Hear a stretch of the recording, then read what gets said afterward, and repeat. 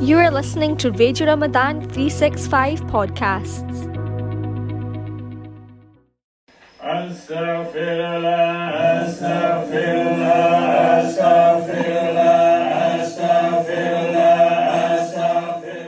Assalamu alaikum.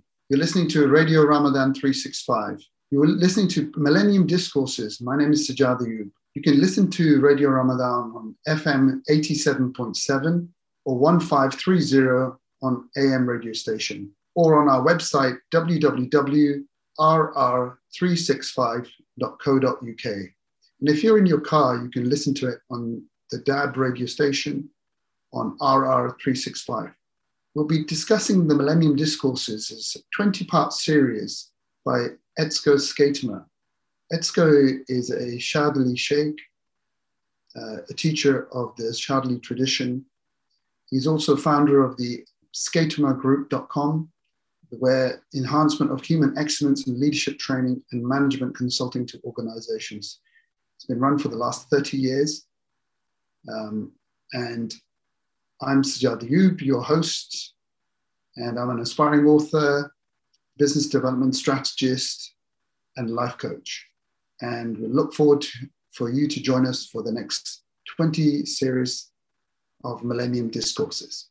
Millennium Discourses is a collection of discourses that was put together in the year 2000 by Sheikh Ibrahim. It's important aspects of our relationship to self and how we believe ourselves to be in the year 2000. Welcome back to Discourse 3, Consciousness and the Moment by Moment, with Sajjad Ayyub and Sheikh Ibrahim Skatema. Assalamu alaikum wa rahmatullahi wa barakatuh. Alaikum salam, sir. So we'll get straight into it. In Discourse 3, Consciousness, Moment by Moment. Question I have is, you use the analogy of a sculptor taking away what is not the sculpture from the rock. Can you explain this?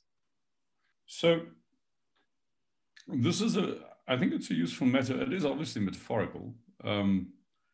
And it's based on a comment of, so I've heard the same thing spoken of two sculptors. So I don't know who said it, who's the origin. The one is Michelangelo.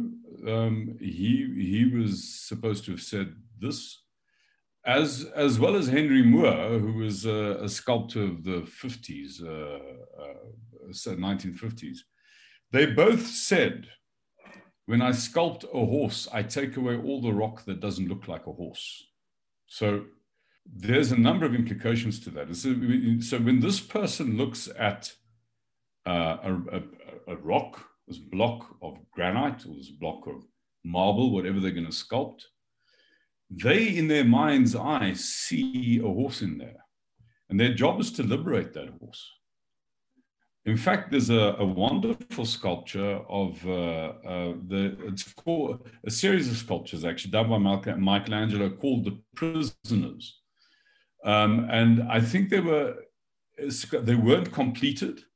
So you almost see the process of sculpting as well as the thing that he's sculpting by looking at these sculptures. You get this incredible sense of this, literally like a person stuck in the rock trying to get out. His arm struggling to be released from the rock, So there's a being in that lump, and that being is seeking to emerge. Now, if the rock was sentient, assuming the rock could think, and the rock saw this sculptor sort of advancing on it with a chisel in one hand and a mallet in the other, with a deliberate intent to do the most unspeakable violence to the poor rock, I think the rock would panic and object, And when it saw bits of itself get torn off and cast aside, it would be horrified, But unfortunately, that is the price for the horse to emerge, for the being that is trapped inside this lump to come out. So there is a sculptor to your life. His name is Allah subhanahu wa ta'ala. there is a you who is beautiful, amazing, beyond what you could ever imagine, both on the inward and the outward, but principally on the inward. But that being is now part of the undifferentiated mass of material and clay that you think you are, this blob. So what allows the blob to come out? Well, whenever he puts the chisel of the moment on you and he wields the mallet of catastrophe and he strikes, there's a bit of the you which is superfluous, which is part of what makes you uninteresting, gets knocked off. Now, one of the tragedies of our life is that we spend most of our lives lamenting these things that get knocked off. Oh, it's such a hard, not realizing that every loss, every knocking off is allowing the being who you really are to emerge. So that's the metaphor of the sculptor. That he's the sculptor and he uses time as his chisel and he uses catastrophe as his mallet. And by that he calls who you really are out from the morass of who you think you are. The art of being alive is the art of living unconditionally. A tall order for the immigrant community in the UK. Can you tell me more about this? I didn't say the immigrant community in the UK, did I? Did I? I did. You did. Yes. God. You say as a young person.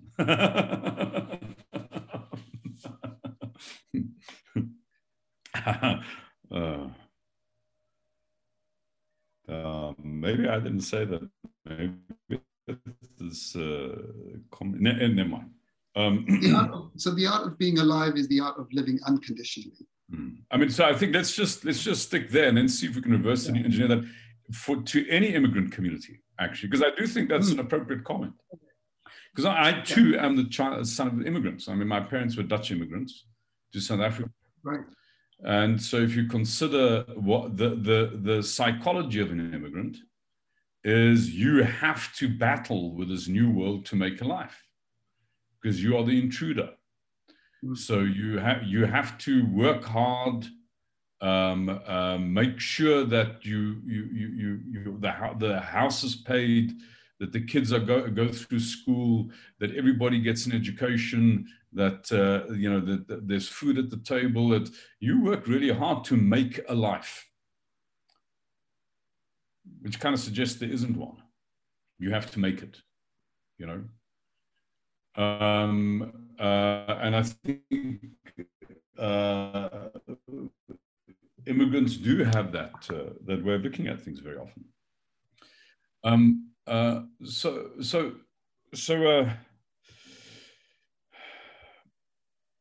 The problem with who we really are is that to find the life that he's created for us, we have to forego the life that we think we want to get. So, I mean, a classical tragedy with regard to this is that you get immigrant community. The second son has the most unbelievable flair for sculpting, for example. But don't you know that you have to go to university and become an engineer? Why do you think I'm doing all the sacrificing for you, my son?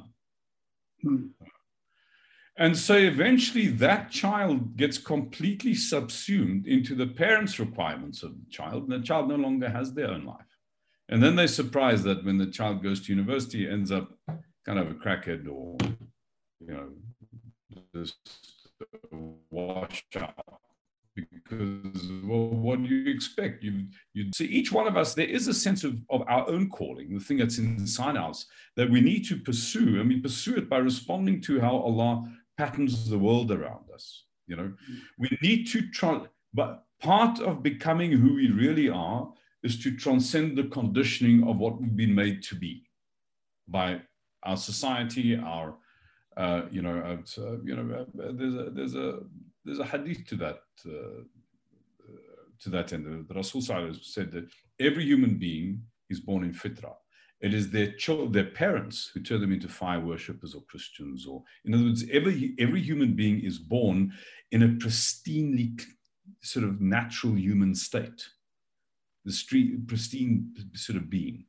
And it's our parents, our education that produces, that educate us into this restricted, conditioned way of being. So another way of understanding what we're trying to become is who we really were originally, before we had the accretion put on us. Now, you might say, but isn't this in contradiction to the point we just made about the sculptor? So actually, the sculpture is only finished once the horse realizes that actually it was always a horse. The horse was in the rock right from the start. And that the accretion, the layers of sort of everything that isn't the horse was actually layered on top of the horse. And then it took a series of catastrophes to then remove those things so we could discover who the horse was originally. So these two things aren't necessarily contradictory to each other. We have to transcend our conditional motive. We have to forego who we think we are. We have to learn how to live unconditionally. That is discovering our essential nature that got covered by accretion. Thank you for that. Next question. Some people have regrets about the past. Do you think this is damaging, and why? We spoke about the metaphor of walking into a glass door.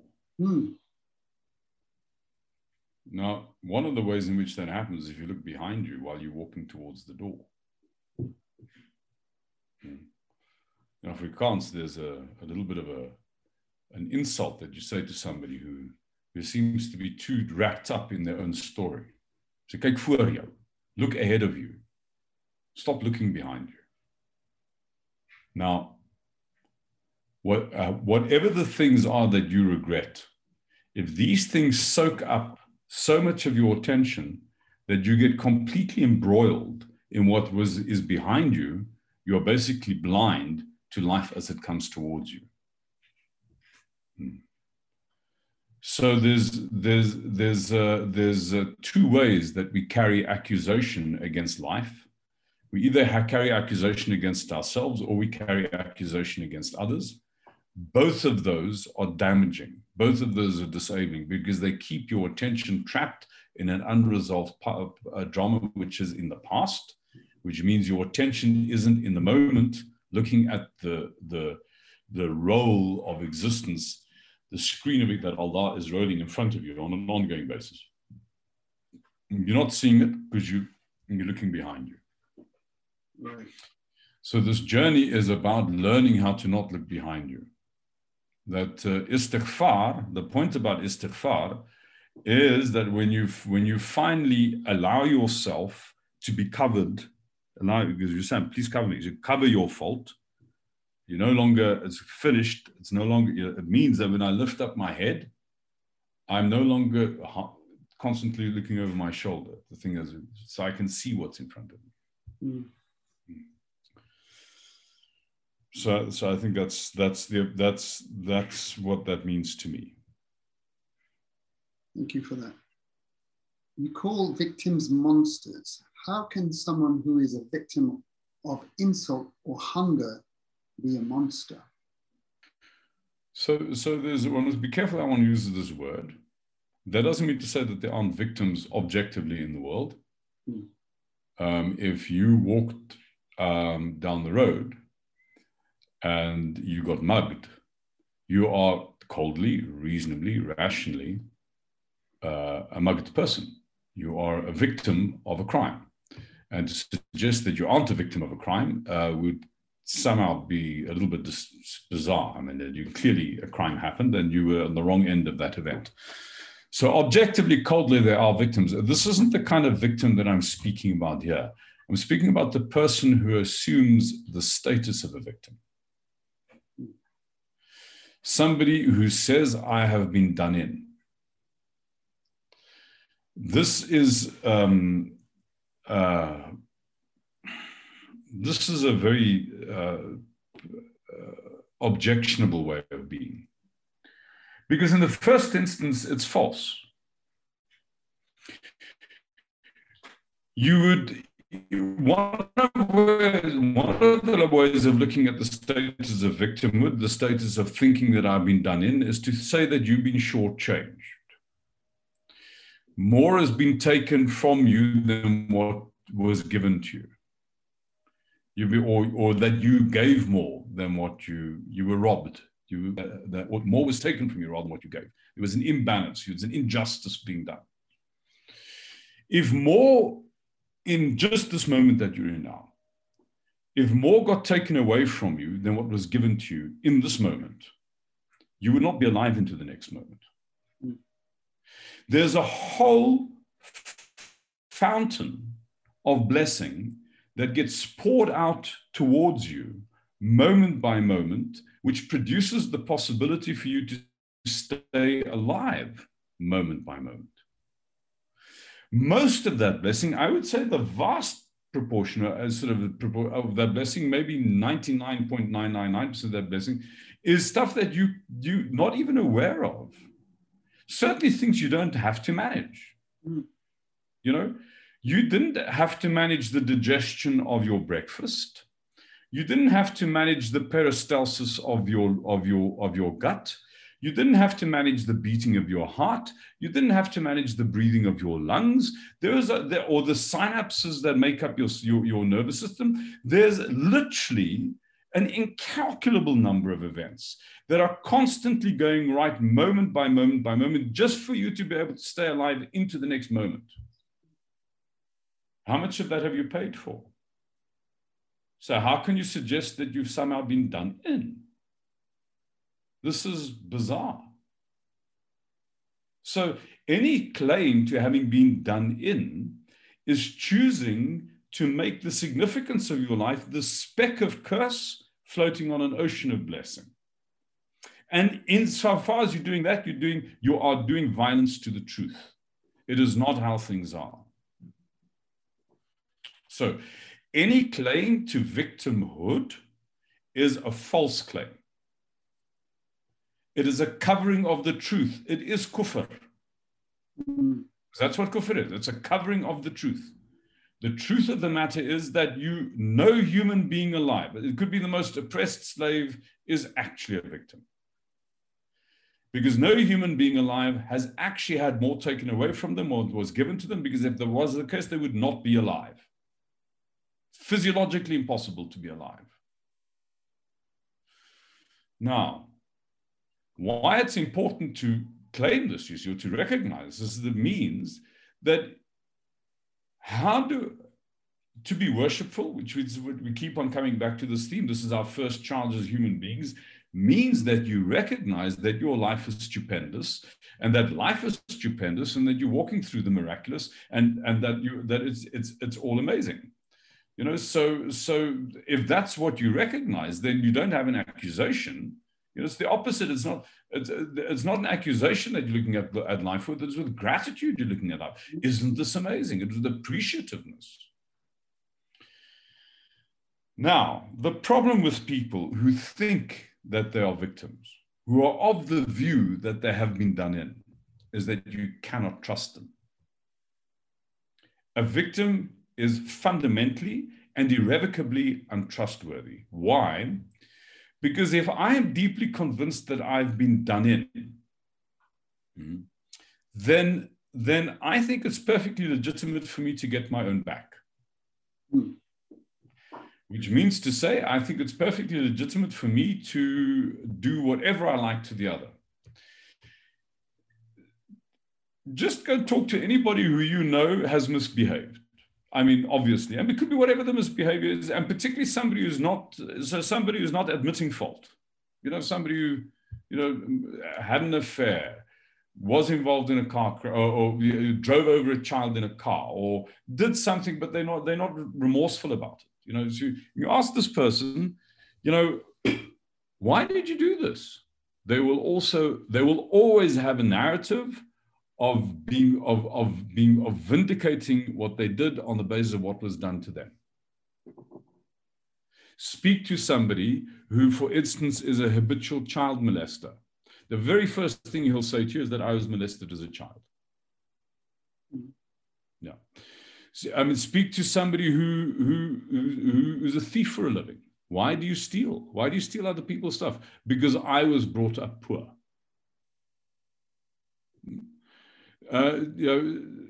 Speak to somebody who beats his wife. Why do you beat your wife? Because she keeps on insulting me. So the problem with the victim narrative is that it gives you license not to own up to your own misbehavior. It gives you a license to accuse the other of your fault. So the only way to deal with this thing is to root out victim narrative in yourself wherever you find it, categorically. Do not permit yourself to carry a victim narrative, no matter how legitimate it is. Always find the blessing in the curse. Always find that which has gone right rather than gone wrong. Always affirm that which is affirmable and make that your truth. And don't make the truth of what's happened to you the curse of what you've experienced.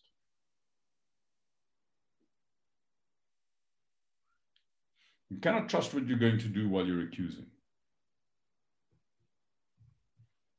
You'll actually make the thing worse, not better.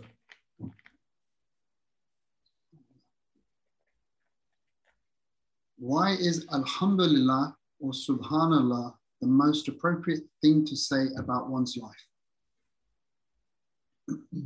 given whatever's going on? It again comes back to the point we've just made. If you don't recognize that whatever you have right now, in this moment, is the product of a stupendous overflowing of beneficence that you cannot account for, is beyond your ingenuity, then you're not seeing it as it is. You're doing violence to the truth. And surely that's what you're saying when you say Alhamdulillah. That's what you're saying when you what you're saying is that all praise to Him. By definition, all praise to Him and none to me. Right? It's not Alhamdulillah nafs. Alhamdulillah. Right? All praise to Him. By definition, all to Him, none to me. And so every time you articulate that, you are actually articulating the fundamental truth of being alive. The fundamental truth of everybody's existence, even the most oppressed person's existence. And I mean, Subhanallah for me is a voicing of awe. So we're these tiny beings. We're stuck on this sort of metaphorical mountaintop with a spread of existence, the whole universe spread out like a carpet in front of us. It is extraordinary. It is amazing. But not only is it extraordinary and amazing, it is overwhelming. It is vast. And because it's overwhelming, it's terrifying. Because that which is over, so it's appropriate to look at that and to be nervous, to be, But because it presents itself as overwhelming, Allah presents His face. Wherever you look is the face of Allah. So He presents His face to you as something which is vast. And because it is vast, it is overwhelming. Now, what makes it possible for me not to hide away in terror of that face, of the, respond to the terror of being overwhelmed, the possibility of being overwhelmed? Well, what makes it possible for me not to respond to the terror of being overwhelmed is that I recognize that that thing that looks vast and terrifying to me is actually my benefactor and my ally. It is not my enemy. It doesn't want to destroy me. Everything that I made up of has come from there. And in fact, that catastrophe that I keep on the sun falling on my head, it hasn't fallen. The sky hasn't fallen on my head. The sky is being withheld from me. So not Ar-Rahman Ar-Rahim. Not only do I have am I alive because of blessings granted, I'm alive because of catastrophes withheld. When I do that, Alhamdulillah. So my expression of gratitude means I recognize that this thing that is terrifying is my benefactor and my ally. It is on my side. It is not my enemy. The appropriate thing, and therefore I can be amazed at it and not terrified by it. I can say, Subhanallah. Alhamdulillah. Alhamdulillah. Jazakallah khair, Sheikh. That was very enlightening. Again, we're running out of time. Alhamdulillah. And inshallah, thank you again. And we look forward to joining you in Discourse 4. Listeners, you are listening to Millennium Discourses. We will be back tomorrow with another topic. We would like to thank Etzko Skatema. Till tomorrow, Allah Hafiz from us all.